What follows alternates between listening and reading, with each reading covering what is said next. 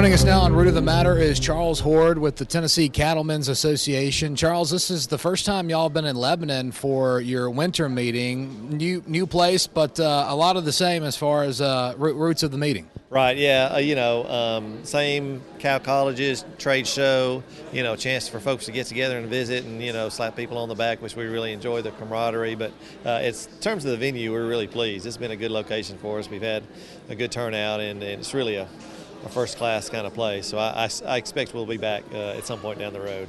Yeah. And the speakers and the cow colleges, all that very important for the overall production of cattle in the state of Tennessee, right? It is. So we've kind of had a lot of different speakers. We've run the gamut from some entertaining guys like Jason Brown, the football player that started a farm, and to Temple Grandin, and Dr. Rowan is here from the University of Tennessee, and our state veterinarian Samantha Beatty. People that really dig down on what information producers need to know on their farm, and then just some fun, feel-good information that we want farmers to know about. Awareness of animal agriculture issues and stuff that's going on around the world. So it's some of both, and it's a good balance for us. Those issues that cattle producers face, some of them are the same every year. Sometimes it changes. What are cattle producers facing from a challenges perspective right now? Yeah, so, there's a whole lot of a world of political issues. Unfortunately, we still have pressure from, environmentalists who maybe don't understand exactly what we do and how we raise our cattle and a lot of the good things we do, right? We get hammered on some stuff, and they don't always appreciate, some of the hard work we do. So, we want our producers to know, this is the issues that other people see. This is how we can, do some good things and some positive things, and this is how we can tell our story. And we need to do both. We need to, understand what people are looking at and ways we can improve, and we need to be sure and share, what we are doing that's good, which is we've got a good story to share. You mentioned regulations, and something that it seems like for forever we've been tracking, the WOTUS. And just on Friday, we learned this morning that came down late Friday night, the new ruling. Definitely something that I'm sure a lot of people have been talking about and probably talking about today at this meeting, right? Sure, yeah. So it's, like you said, it's been something.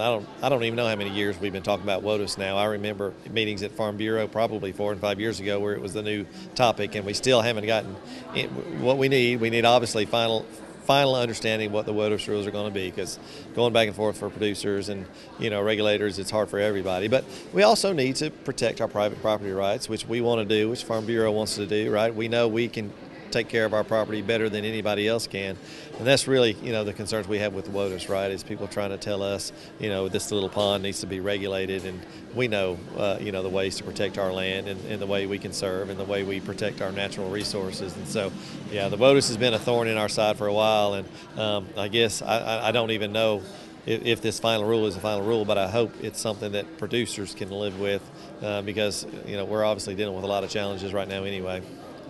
And really getting involved and letting our voices be heard is the way that we do implement change in the right direction for agriculture. And a lot of that is through organizations like TCA, like Farm Bureau, other commodity groups. And here in the state of Tennessee, we're pretty blessed because we do all work together for the common good, I guess you could say. Yes, we do. We really value the relationship we have with Farm Bureau because, we're going to be honest, you guys carry a big stick in the state, and you guys have the full-time, lobbyist team downtown. And guys like me, that's a smaller operation, we rely on you guys a lot for, information. We work together. We try to pool our resources. We try to send a joint message, a united message whenever we can, so they know they're talking to all the agricultural groups, and this is why it's important to all of us. So, it's like you said, it's important to work together. We've been very fortunate to do that. I will give a shout out that we had Congressman Green here speaking to us yesterday, and we are very fortunate with a lot of our elected officials, both at the state and the federal level, that they come to meetings like this. They come to the Farm Bureau meetings, and they hear directly from producers, what's important to us, and they respond. So, like you said, we need to get our message out to not only the consumer, the public, our elected officials, and that's where we can work together and accomplish a lot. Because one person can make a difference, but when you bind together as one, like-minded, That's when you can really make a difference. That's right. The truth of the matter is numbers matter, right? The elected officials want to know, that their constituents are supporting them and they're voting for them. And when we can get a large group together, whether it's at, some of the Farm Bureau meetings or our meetings, and they hear from folks that are voters and are passionate about their issues in agriculture, yeah, it carries a big stick. Any other final thoughts or anything that we've missed that you'd like to say? No, I want to thank everybody that helps make this possible. We had a great vendor and industry support, and, without them we couldn't have meetings like this, and this venue has been really good to work with, so we're really glad to have our annual meeting again in a location like this.